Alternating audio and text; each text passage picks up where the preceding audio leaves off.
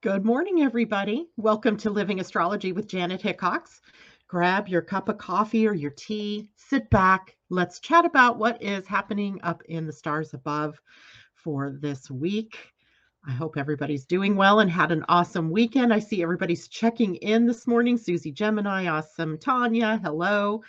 And I'm sure there are others behind there because now I've scrolled on and can't see, but it's good to be here and it's good to see everybody. You might have noticed I have a new cup this morning. This was given to me by my littlest grandson and his mama for my birthday yesterday.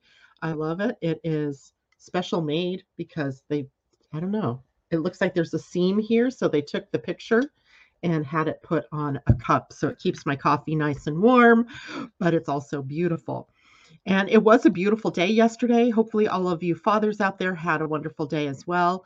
We spent it outdoors exploring and going to the beach. It was just a wonderful day.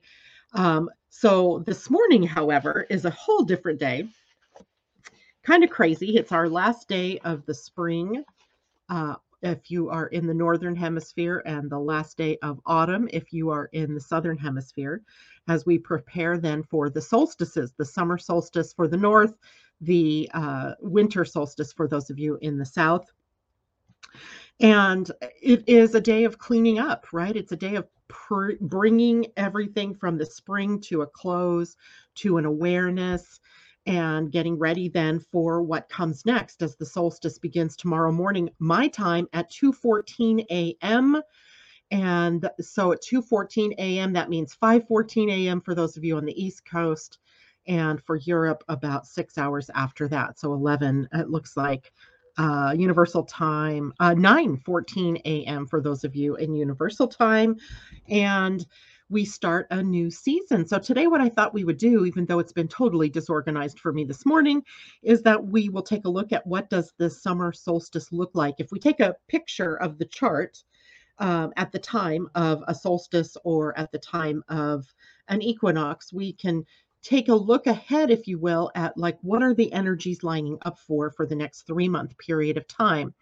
So it's an interesting pattern we have is if you can like take a look at this chart, you can see it's very one-sided, right? There's almost everything on the one hemisphere of the chart.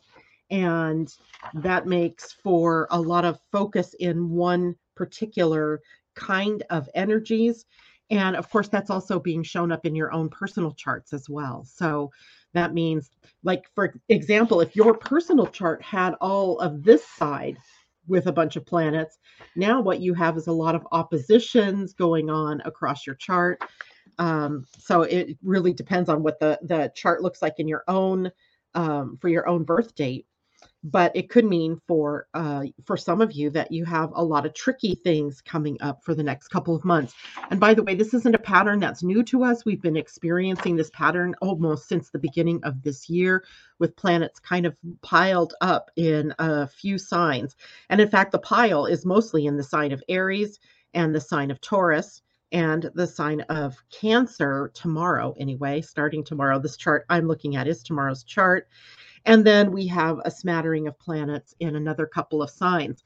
The big deal, though, of course, is still the nature of the outer planets, all in semi sextile to one another, or in sort of like a hopscotch order, where we have Pluto, then Saturn, then Neptune, then Jupiter or Mars, and then Uranus and Mercury. They're all like hopping into signs that are just one sign apart from one another. So anyway, it's just so interesting to watch how these patterns flow in our charts.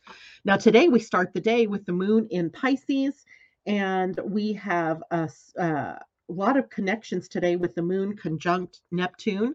Moon conjunct Neptune is a nice kind of coming together of our intuitive faculties, our inner world, sort of our emotional world, our sensitivity, all kind of coming together for us.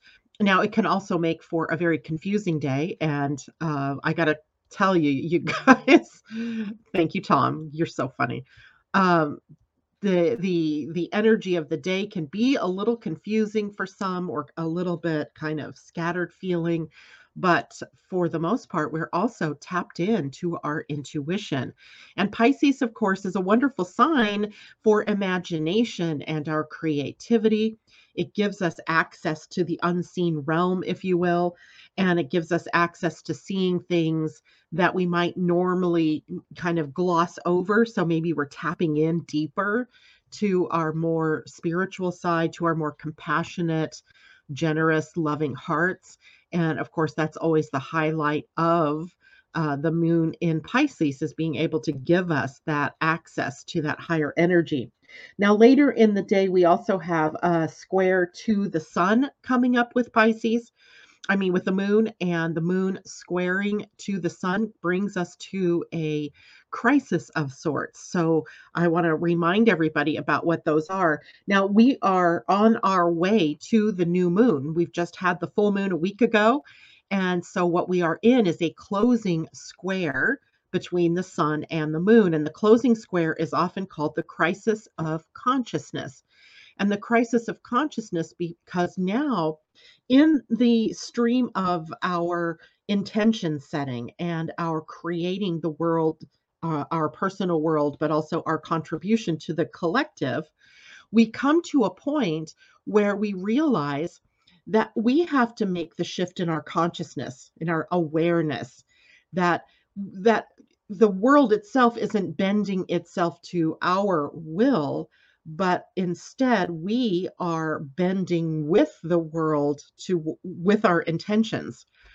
And what that means is that we shift our consciousness. So if we wanted to, let's say you set an intention back with the new moon of Gemini, then you set your intention, let's say, to be a better communicator, right? You wanted to be able to communicate a message to a loved one. In maybe it was a message that needed to be tender or compassionate. Maybe it was a difficult one, but you set the intention that you were going to do this. And what you may find is, as you set the intention to have this difficult conversation, that at times throughout this period of time, you're coming to the realization that it was my communication style that needed to change. It wasn't that the person was having a problem, or that the fault was with the other person. You realize with the crisis of consciousness that I have to shift something within me that helps me to align with what it was that I set as my intention. I hope that makes sense, because the first crisis that we come to is the first week after the new moon. So it's the day that falls halfway between the new moon and the full moon. And so it's usually these come in 7-day increments, right? It's a 28.5-day cycle. So we have the new moon, that's the intention setting part. Then we come to the first crisis, which is a crisis of action. And at the crisis of action point, we may develop a resistance in the outer world to whatever it is that our intentions might have been. And that could be a block, it could be a fear, it could be anything that stands in our way. And we may be tempted to give up our intention. So instead, what we're meant to do at this point is to go with the flow. Where's the flow taking us? And to flow over, under, around, stop for a moment if that's what the universe seems to be compelling you to do. So that first crisis point comes 7 days after the new moon, and it's that crisis of action. And then we get to the full moon, where we can maybe have an aha moment. We can see what it is that we need to release, what it is that we have to bring to completion in order to go on. And now we are a week after that, and the crisis of consciousness. Now, how do we shift what's going on in our conscious mind? Maybe having come face to face with some subconscious patterns, something in the undersurface of things, right? That are that keeps us locked into an old pattern. So we get to come together in our path through the month and decide, well, how do we want to shift our consciousness? And of course, I'm going to tell you, always keep applying more love to yourself in this case, because this is pretty personalized. This isn't you demanding that the world consciousness shift for you. This is you shifting your consciousness. I hope all of that makes sense. And then of course you get to the next new moon, which won't be until July. What is the next new moon? It should be early in the month. Um, it's actually at the end of this month, July or June 28th. So next week we'll have a new moon in Cancer. So we start a new round of this energy. So I hope that all makes sense to everybody. Let's see. Good morning, Kathy Miller. It's good to see you out there. Irene Alberg, hello. She says, much love from Sweden. I just love the energies flowing right now, so full of openings and potentials. I feel there will be a turning point with the new moon, and July 3rd is my solar return. Awesome. So you have a new day dawning. And Susie Gemini says she's feeling very positive about the solstice. Good morning, Pam Zaruba. Kathleen Mallory, hello to you. And good morning, Debbie Tibbetts Tumiel, and anybody else I've missed. J-Lo, hello to you out there. And I did have a really nice birthday. Thank you very much. We spent a lot of time outdoors, and I didn't realize that you can't really see it, but I got a ring of sunburn right around my neck. It was totally cloudy, but somehow the sun manages to, or the UV rays managed to come through, and I ended up getting sunburned. But spending time with wonderful people. I got to tell you guys, I saw the most wonderful thing. There are 2 or 3 forts that form a sort of triangle along Puget Sound that are relics of the Second World War, where they were erected to protect ships, enemy ships from coming into Puget Sound. And so Fort Casey and Fort Eby are 2 of them that are on this side of the water. On the other side is Fort Waldron. But we were at the 2 other forts on our side, Eby and Casey, and they're fun. It's just a fun place to go.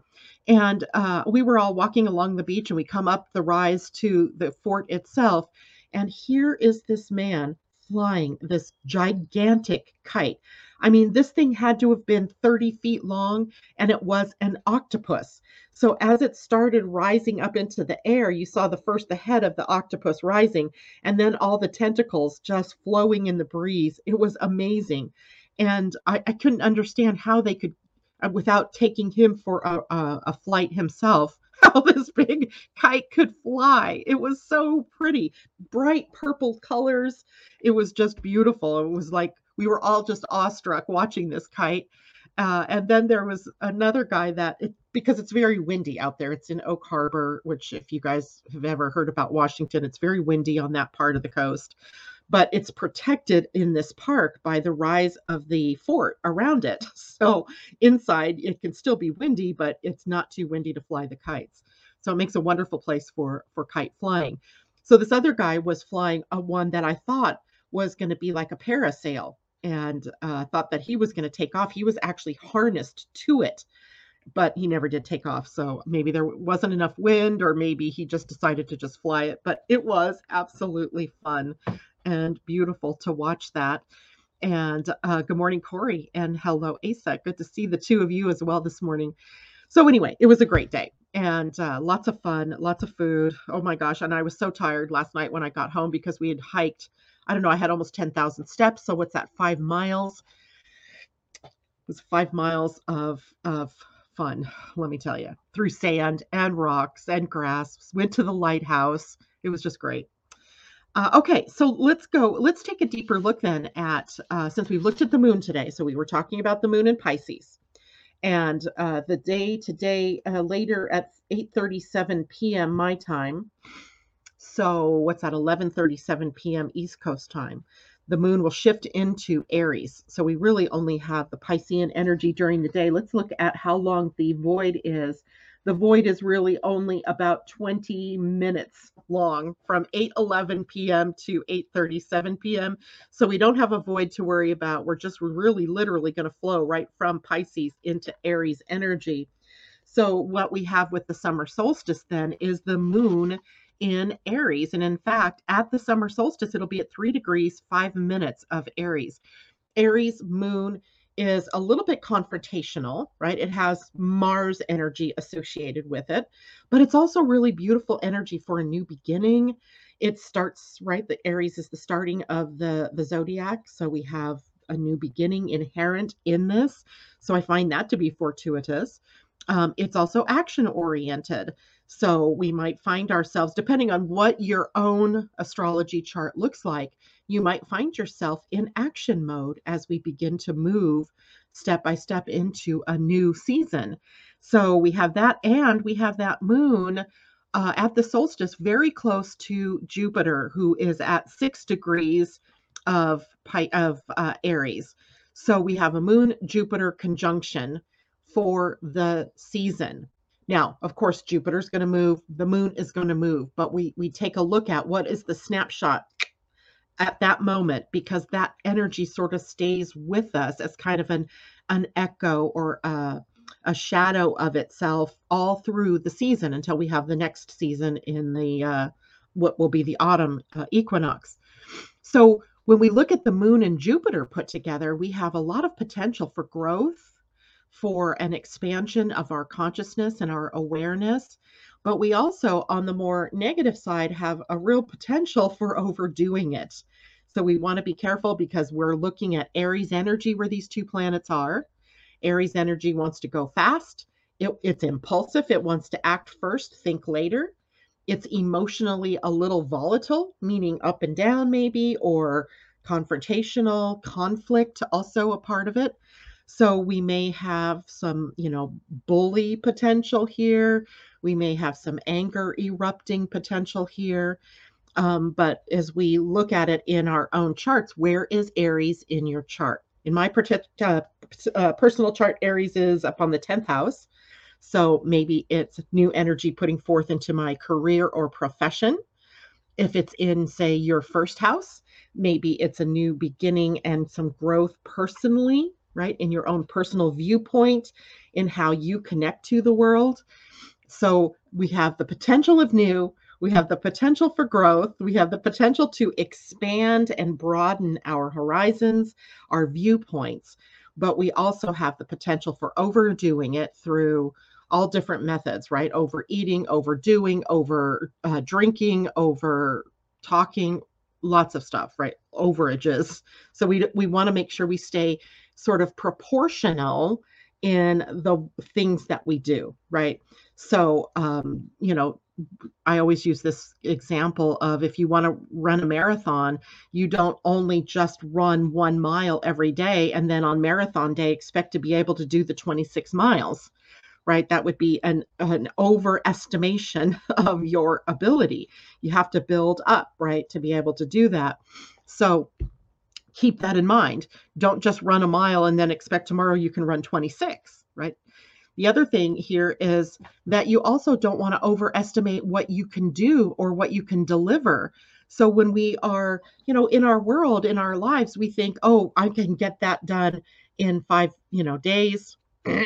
Expand that out a little bit just to account for time that you might have to wait, downtime, weather delays, etc.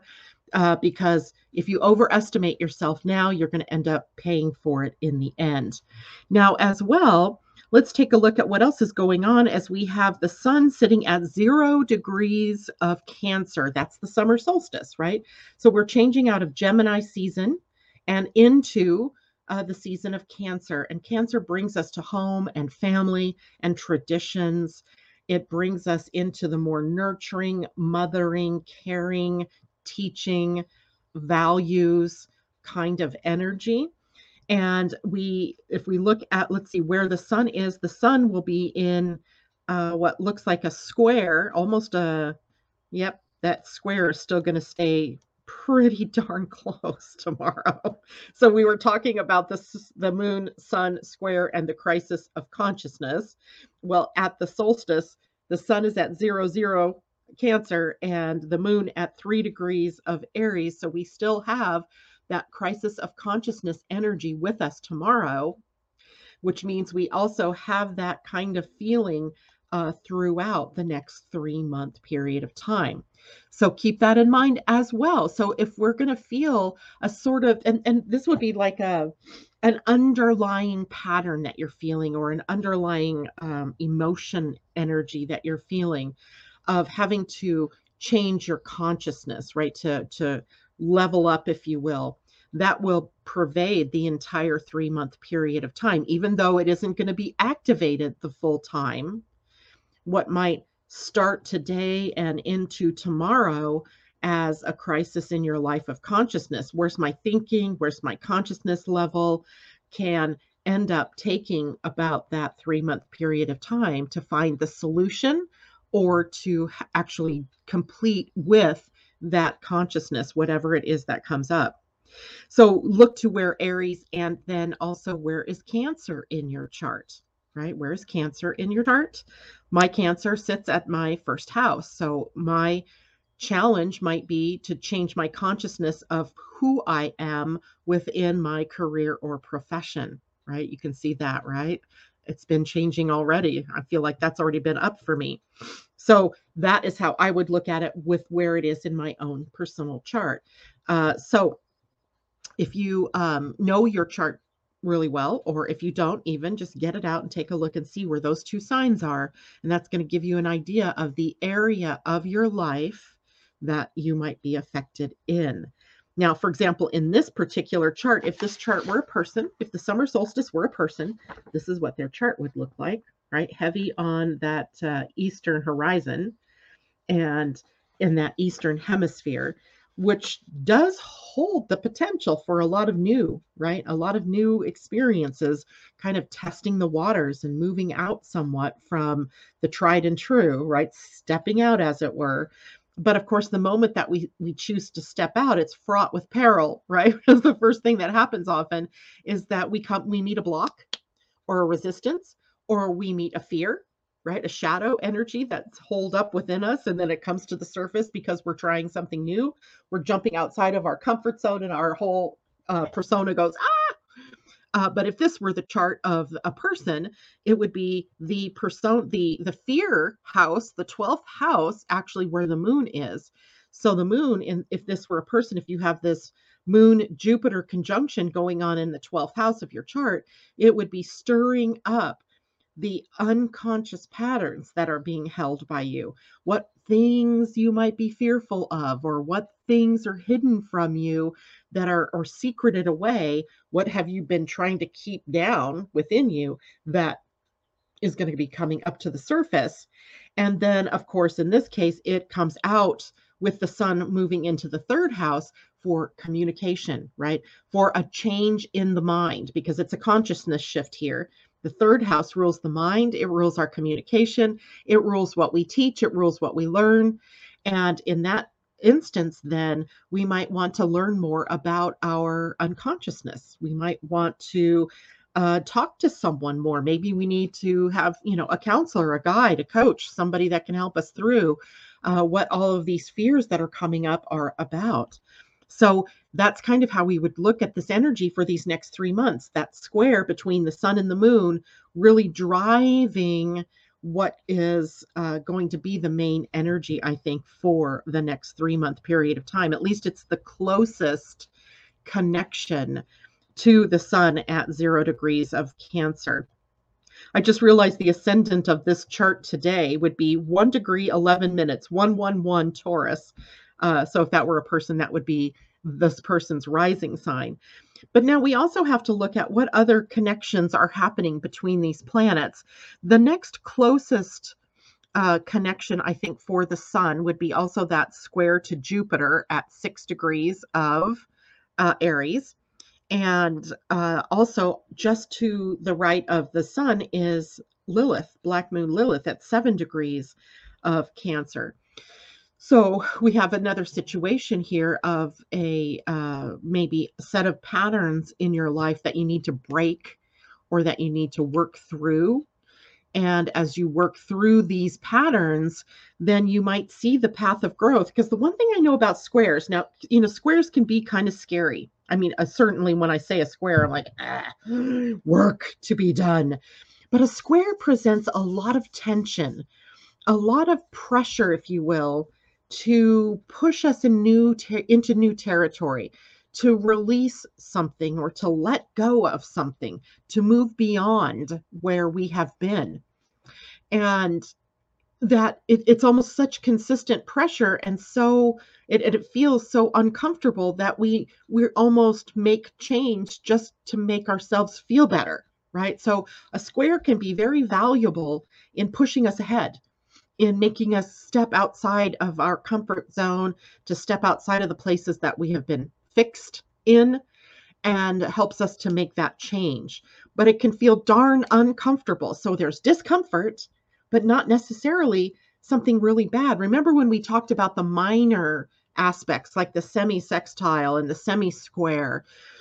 Those have tension and they have pressure too, but it's not always obvious what we need to do in order to solve those kind of minor tensions. But the square pretty much doesn't leave anything behind. It tells us blaringly, you got to start eating better. You got to start moving your body. You need to start being better financially. You need to start being in getting out of your comfort zone if you want to meet new people. It tells us because we feel the pressure or the strain or the stress, and it's almost pushing us into something new. So the squares are our friends, even though I cringe every time I see one in my chart or in other people's charts. There's that, immediate sort of knee jerk that wants to come up that says, this is difficult, but it doesn't have to be if you actually move in the direction that this square is pushing you, or if you make the change, or if you release something or let it go, and that kind of thing happens. So we have the square there, the conjunction to the Black Moon Lilith.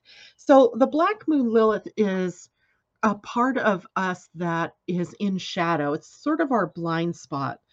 So wherever she sits in your personal chart is a place where you have sort of a blind spot fear, where there's a part of you you're not embracing, that you don't even want to look at. So, like if you were driving and you went to change lanes without looking in your mirrors or turning your head to look over your shoulder, you might not realize there's a car in this lane, right? Because it's a blind spot. You didn't see it. The same thing happens with the Black Moon Lilith. We actually have to turn and face the fear, whatever that might be. Now, the fear kind of thing that happens with Cancer is that a fear of an abandonment or rejection. So we build a sort of hard shell around ourselves in some way to protect ourselves from the environment, from other people, from life in general, from making mistakes, from you name it, right? Because we're afraid that our family or our friends might abandon us. They might not like us, so they're going to leave us. And if you have an open identity center in your human design chart, or an open emotional center in your human design chart, this can be made even more on the surface for you, because you're already dealing with the energy or the feeling of, I have to do what I need to do to fit in, right? So I make everything happy for everybody, because if I don't, then they're not going to love me. If I don't, they might walk away from me. So this fear can be a little bit exacerbated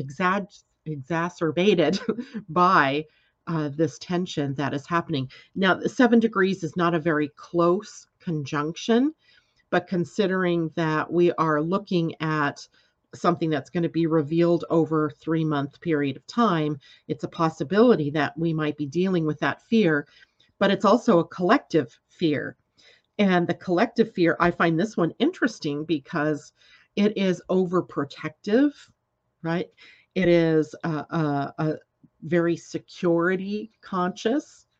It is very much looking for stability, and so does things to protect itself, to stay stable, to have change not be a part of the conversation.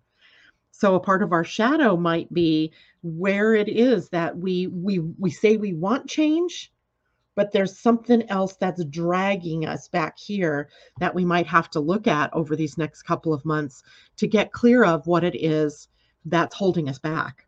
I was thinking about it this morning because a part of me, my little sister is in New Jersey visiting her daughter. And I was thinking, oh, what fun it would be to travel, to just, get up and go and, go to New Jersey or New York or Washington, D.C., or places for me that I've never been, because they're over on the East Coast. And I mean, I've been a lot of places along the West Coast, but haven't been too many places that direction. And what would it look like to just, plan a trip and just get on an airplane and go fly and see Asa in Washington D.C., or go see other people, that let's go see J Lo in New York City, or I know there are people out there in New Jersey too. And then immediately upon that, I got this other feeling that's behind it, and that is, I'm a homebody. I like my home. I like to be here. So the thought of going on the road and traveling immediately brought up the shadow of home, of wanting to stay here. Now, if I could get my husband to tag along with me, if I could bring home with me, that would be a different story, right? It would be totally different. I would be off and running because I wouldn't feel alone. That is kind of what I'm talking about here. You have this excitement about doing something, or about going somewhere, about doing something new, and then you immediately hear something as a shadow behind it all that's holding you back, right? Something that holds you back. So that's kind of what I'm talking about here. Now, we also have Chiron and Mars and Eris all in Aries. So we do have extra sort of push to move outward, right? To move outward and to do. So the cautionary tale here is to not do too much that you totally give up safety or security or stability. So we need to find the happy medium, right? We need to find the medium place that we can do this for ourselves. And let's see, what else looks like it's happening in relation to the sun. Not that much. Although, guess what? Mercury today is at 7 degrees of Gemini, or tomorrow, sorry, at the solstice, is at 7 degrees of Gemini. And that means that Lilith at 7 degrees of Cancer puts those two in our semi-sextile state, right? Remember, semi-sextiles are 30-degree relationships between the planet, and it brings up a little bit of tension. It's not a bad tension, by the way, because the half of a sextile is an ease and flow of conversation. They get each other, right?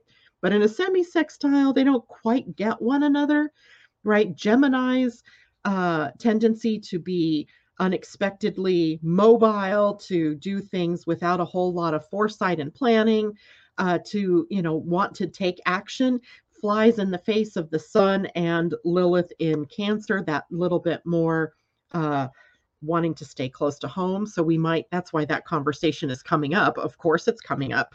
It's perfect because it's right there. The pressure is already on, even in the midst of the potential for this new season. There is this little conversation going on behind the scenes. What's holding you back? That becomes the question. What is holding you back? Tom said, that's a Mercury return for me. And a Mercury return is like any other planet that comes into a return. It's a new beginning, right? A new beginning of the round of Mercury, which is about your mind and your communication and how you use your energy in terms of moving forward and speaking your truth and thinking and all of that. So big communication new beginning for you, Tom, with your Mercury return. Okay, now let's look at what else might be going on during the solstice. Uranus looks to be very close to a conjunction with the North Node. They're still 4 degrees out from one another, so it's not exact yet. But I can see how, because remember, the nodes are backing into the sign. So if the North Node is at 21 on the summer solstice, its next degree is 20, and then 19, 18, 17. So it's moving backward toward Uranus, while Uranus is moving forward toward the North Node. And that is a big call for a new beginning of sorts. Anytime you have destiny calling with a planet that's progressive, a planet that's about liberation, a planet that's about freedom, you have the potential for some explosive change coming.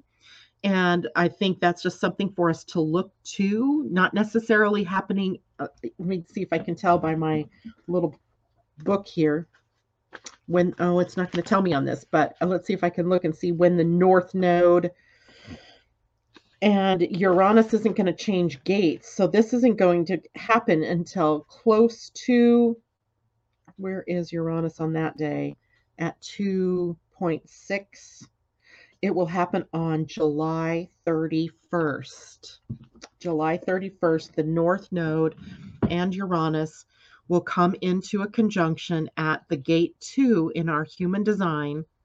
And the gate 2 in our human design is all about allowing change, allowing freedom, allowing progression, allowing ourselves to move forward into new territory without holding on to the baggage of the past, without all of the calls to go backwards, right? We need to be able to move forward powerfully here as time goes on. So you might circle that day on your calendar, because you're all going to have Uranus conjunct the North Node conjunct Uranus, right?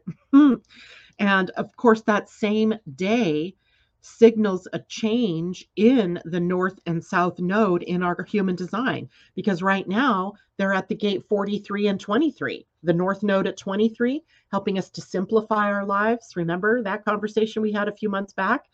And simplifying our lives, finding the things that are most important to us, the most important things that we value, and also recognizing that we all have our personal genius, right? We all carry that genius within us. What is our personal genius? And that is what leads us to simplify everything that we do in our lives around finding our genius, doing what it is that's correct for us. So it should be a pretty exciting time for all of us, but I also see it brings disruption to the outer world. So we might want to watch for the reactionary energy of the collective, or of the people in institutions, government and schools and banking and the economy, healthcare, all those big institutions, as they react against this move for progression, for liberation and freedom. Tanya, good morning. Question: is there a name for the aspect of two semi-squares and a square forming a triangle? There is actually, there are all kinds of different triangles that can form. Some of them, they are, what I'm trying to think of the name of that triangle. Well, let's just call them triangles. Sometimes there's a learning triangle, right? Sometimes, and this is definitely not my specialty, Tanya. It's a great question, but sometimes there is a crisis triangle.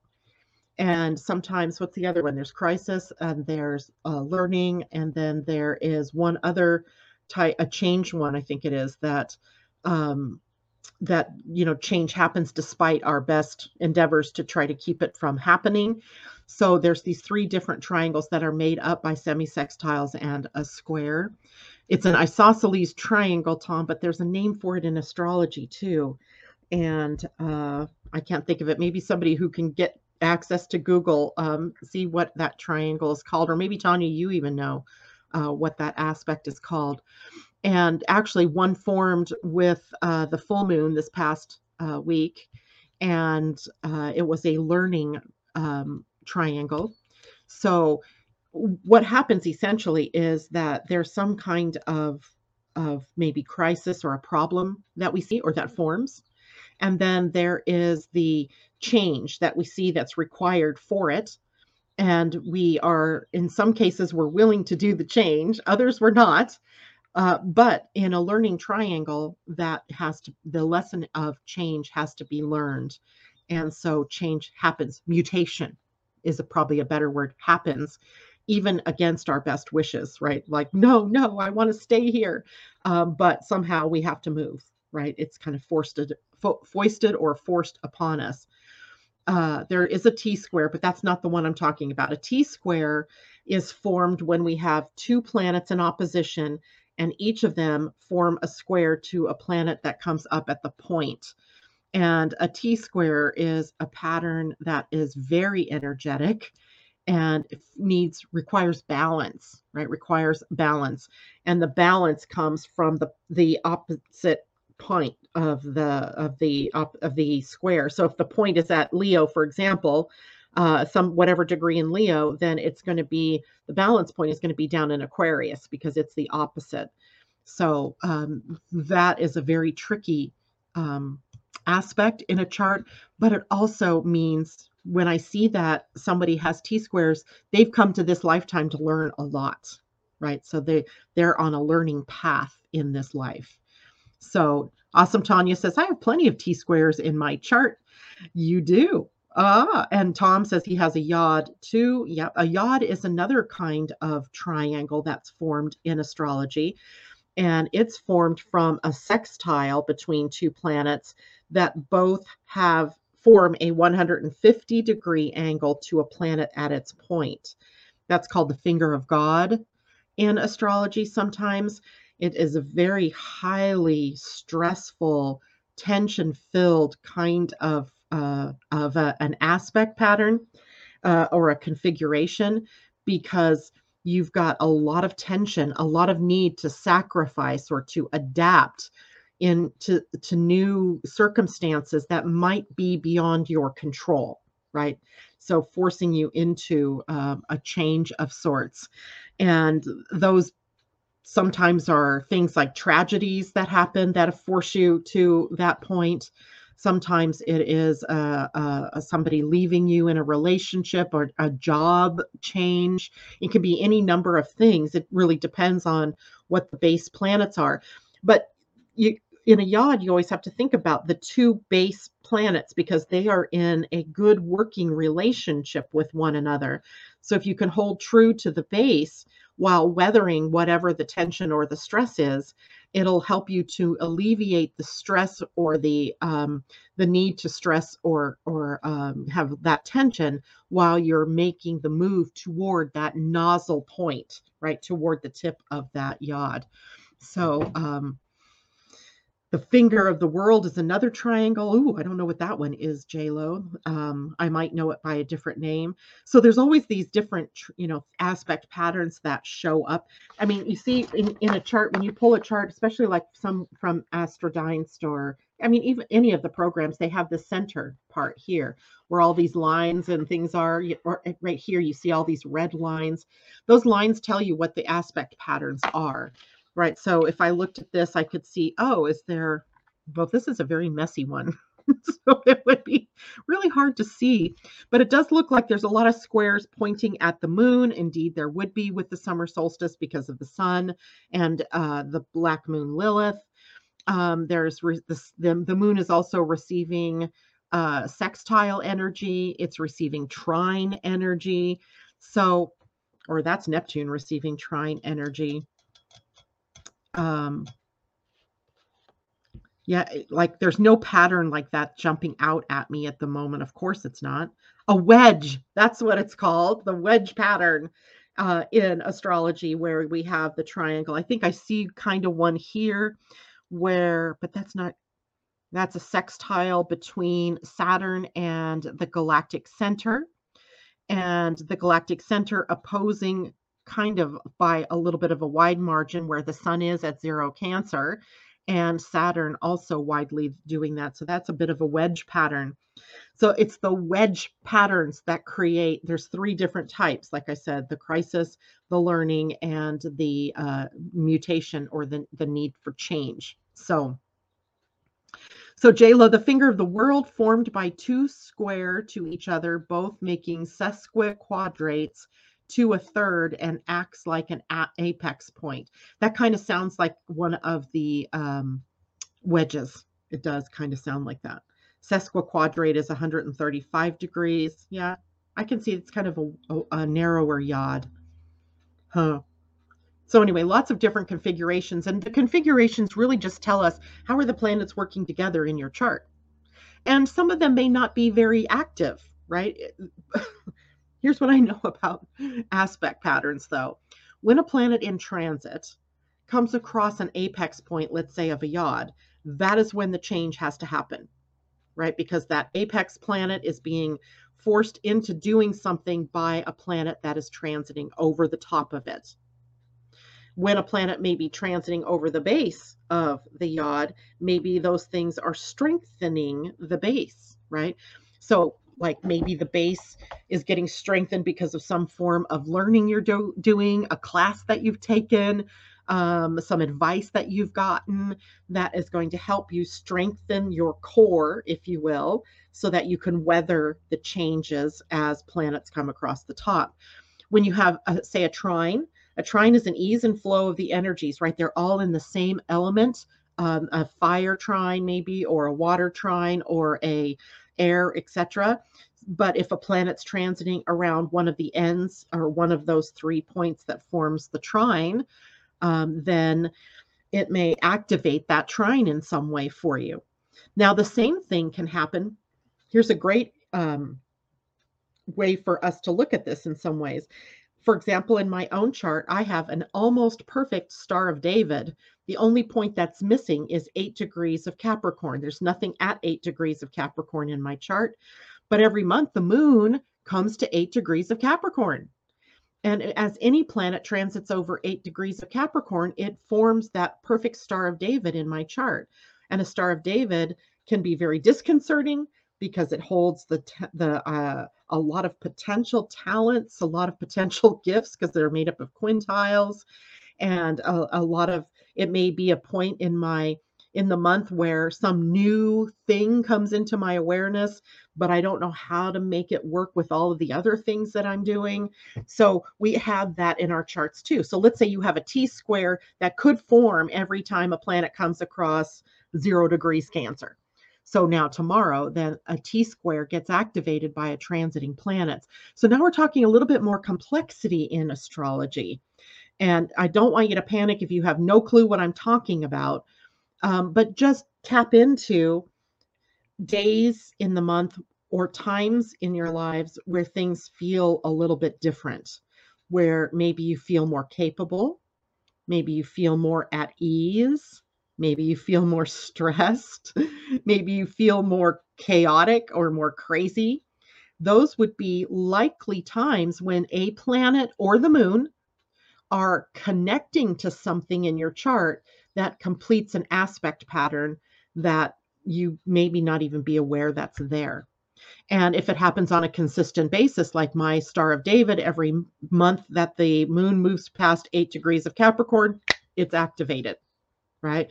Then you start to be able to plan ahead for what those things are that might be coming for you during that period of time, or how to handle the stress as you know it's coming up. I've been sort of noticing in my own life that as the moon transits through specific signs, I am way more emotional and find myself crying more and more. And then it's almost like the next one day it turns off. And then I feel better. I can talk about all kinds of things without dissolving into tears. Or if I start to cry, it goes away really easy. While when it's in the other signs, can't do it. And I'm not sure which signs those are yet. But I've noticed it. It's like there's these, several days during each month where it's very difficult for me.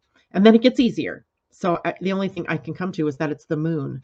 And it's only because I've had a tragedy happen in my life at a specific time that I can kind of see this pattern that has been coming through my life. And it doesn't have to be a tragedy, by the way. It could be something really awesome that happened the day that you had a baby, the day that you got a new job, the day that you got married, that can enter into a pattern that repeats as far as how you feel throughout each month, right? Or as time goes on. Questions about that. I'm sure a lot of people are wondering, like, now, how does that play out in my chart? Tom, the flying fickle finger of fate. Wow, I would be careful of saying that too many times out loud. Bye, Susie. Take care. Kathleen Mallory says astrology is cool. Indeed. And so is human design. So I had an aha moment yesterday driving home from Oak Harbor, which is like 90 minutes from where I live, or where we were. South of Oak Harbor was 90 minutes home. And I was thinking, from an astro design point of view, your You know how in your human design there are the two columns of numbers, right? The black column is called the personality. That's what it says up there is personality, but I usually call it or think of it as your soul purpose, right? It's like your soul's curriculum. Those planets outline what the soul is learning. And then you have your life purpose. Now, the soul's curriculum is probably something that stays fairly static until you've learned it all, right? But the life purpose is going to change with every lifetime. This is me conjecturing, by the way. So the life purpose planets then align astrologically to something that happened 3 months prior to your birth. So my birthday yesterday, my sun is at the gate 12, the sixth line, 12, 6, and my life purpose sun is at 25, 2, right? So the life purpose, and then I went, oh my gosh, that's a life purpose. That's Aries, right? So I have an Aries life purpose with a Gemini sun.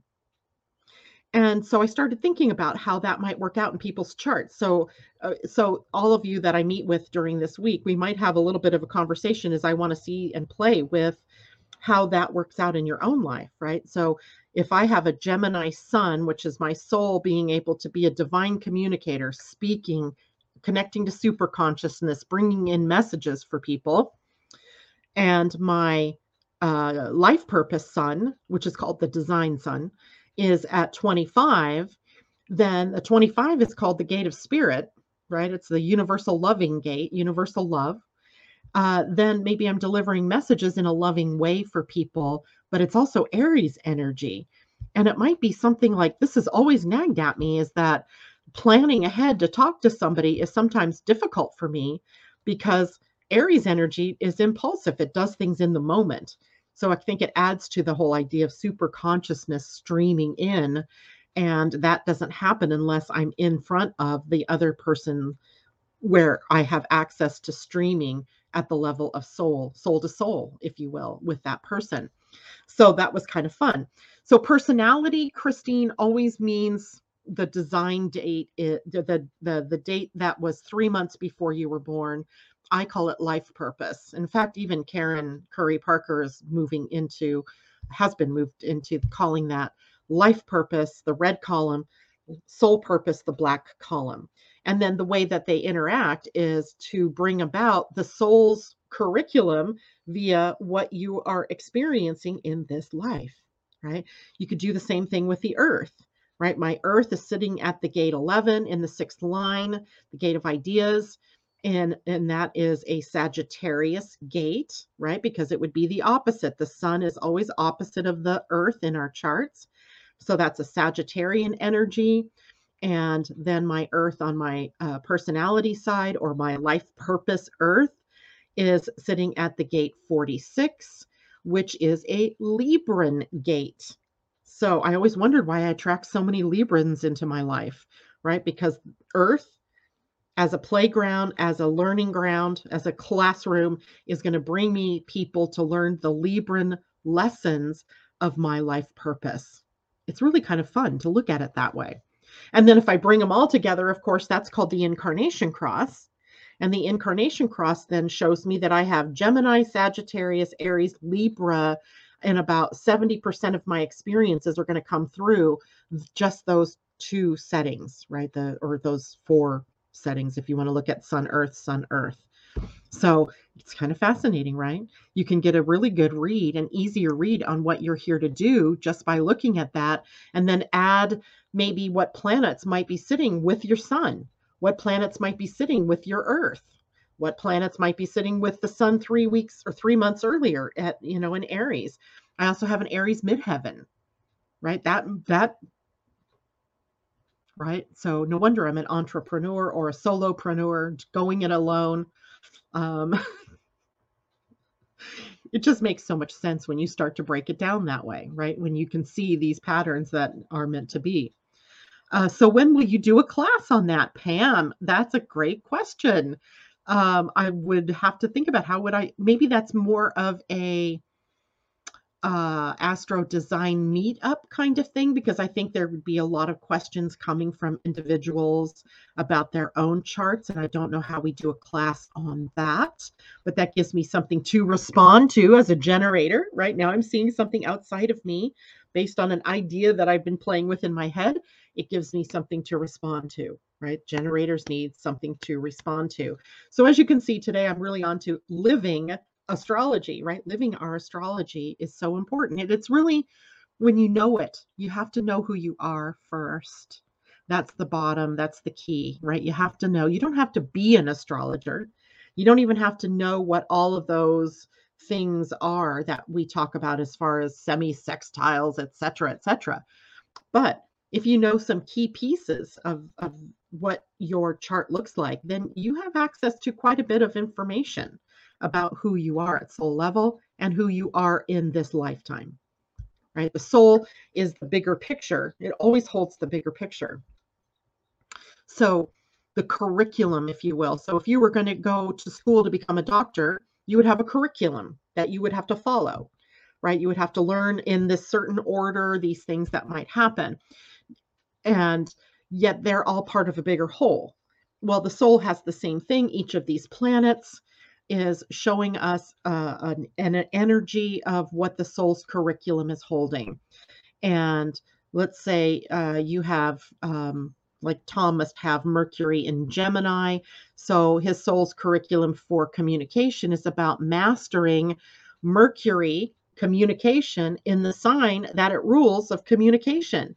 So a double dose of needing to learn to listen, a double dose of learning how to speak and when to speak and how to say what you need to say for Tom, right? That's what Tom's soul curriculum would be. And we get a little, a stronger picture if we looked at Tom's chart at what the gates are that his Mercury sits at. We would see his soul purpose gate is going to sit at a certain place, but he's also got a life purpose Mercury, and that is going to be a little bit different, right? And so his life purpose would be to learn to speak and communicate and think along the lines of the life purpose, wherever that might be. And of course, all of that getting morphed by any other planets around it and transiting planets, etc. So, no, Mercury is in Cancer. So is mine. So you have Mercury in Cancer. So you're not having a Mercury return yet, right? Mercury won't return until Mercury gets into Cancer. Mercury's in Gemini right now. So Mercury in Cancer changes it only so far as now it's about how to speak without being overly emotional, but yet to maintain your connection to the emotions. So, yeah. Please draw a card for solstice. Let's do that. What time is it? Oh my goodness. Where does the time go? I'm going to draw us an animal card. And I think I'm going to go with a galactic heritage card. But if somebody wants another card drawn, tell me. And we'll draw that. Okay, so let's get an idea here, right? All those teachers, I just realized you guys are all on summer break now. Awesome. All right, so this animal will help us get through this period of time, and awesome, it's horse. And horse spirit says, freedom is yours. And it is card number 33, so it is a master number, but it was also upside down. So we have some lessons to learn about this. What did I do with the book? Horse spirit in protection.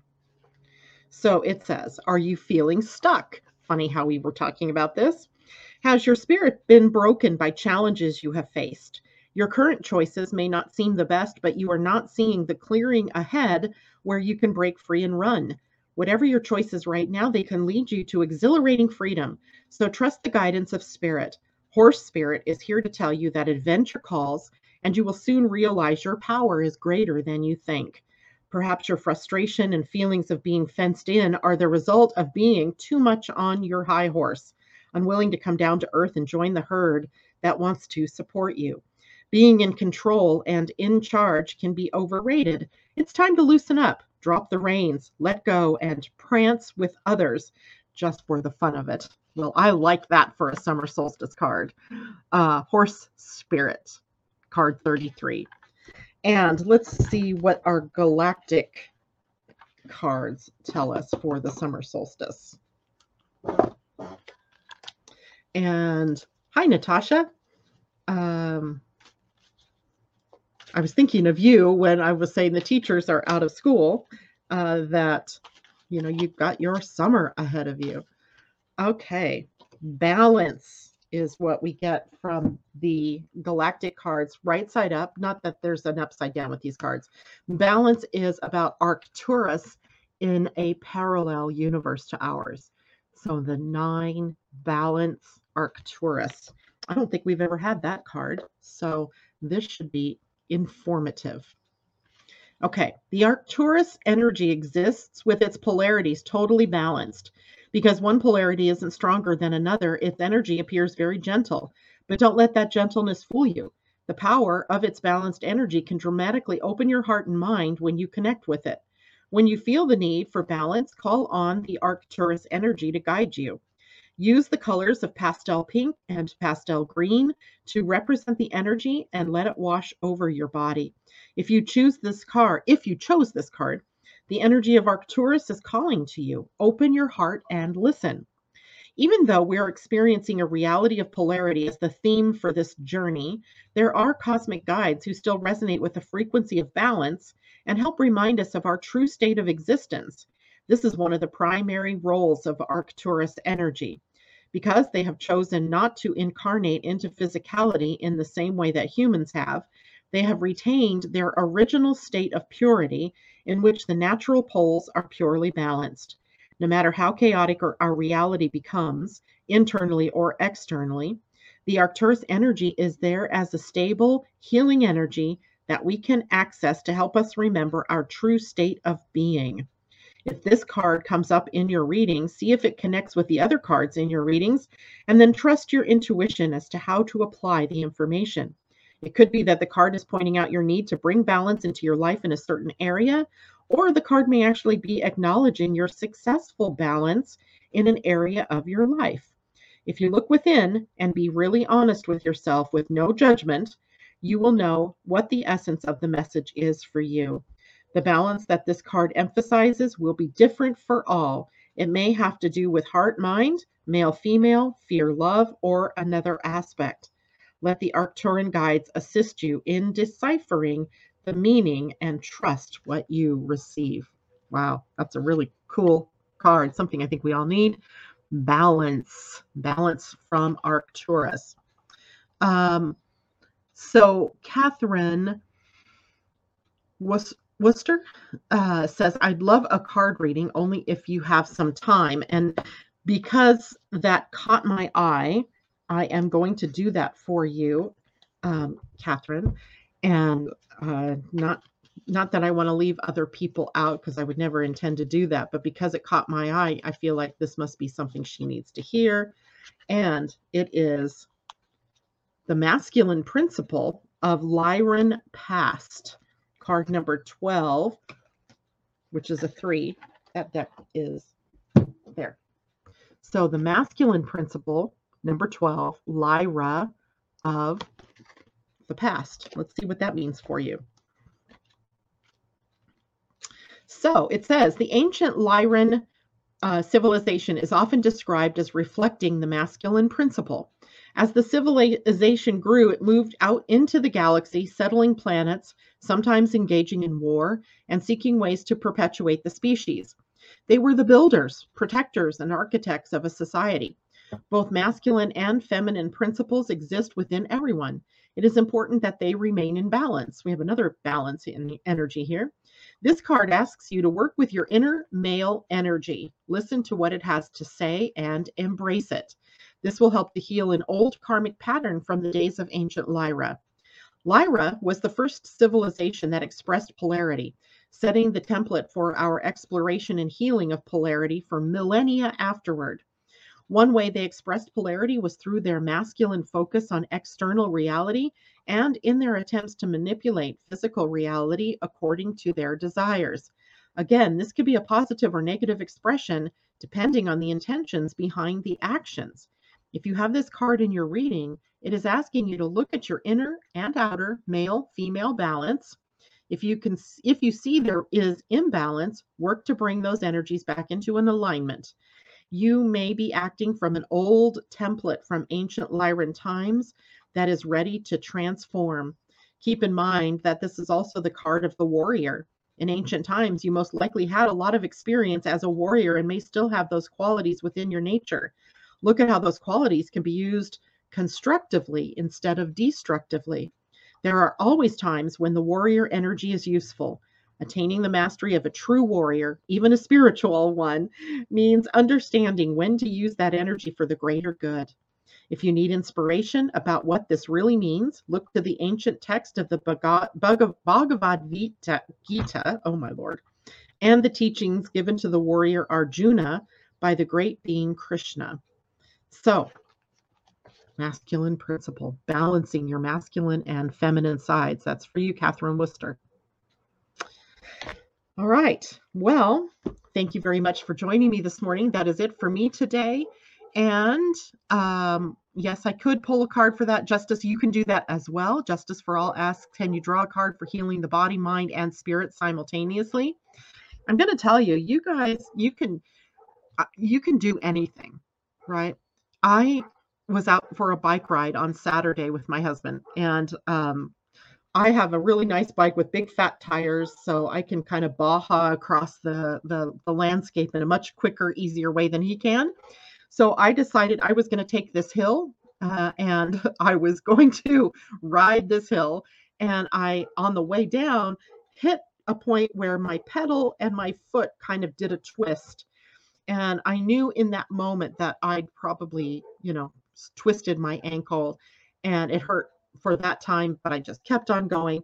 I was hurting when I got home. When I went to bed, I said to my body, let's do this healing thing, right? I don't need the experience of a twisted ankle. So I just kept breathing healing energy into my ankle as I went to sleep. And I woke up the next day knowing yesterday I was going to have to do a lot of walking, and my ankle was perfectly fine. So we have the power. I know we have the power to heal, right? The power to pull our own cards and get our own answers, the power to go up into our higher self and bring in the answers we need. So go there, do that, right? Take care, everybody. I'll see you on Friday. Do you wish you could better understand yourself and what is going on in the world? Well, grab your cup of coffee or tea and join the podcast Living Astrology with Janet Hickox for astrology, human design, and Gene Keys wisdom. Mondays and Fridays at 11 a.m. Pacific, 2 p.m. Eastern. Podcasts are available on Spotify, iTunes, Google Play, and your other favorite outlets.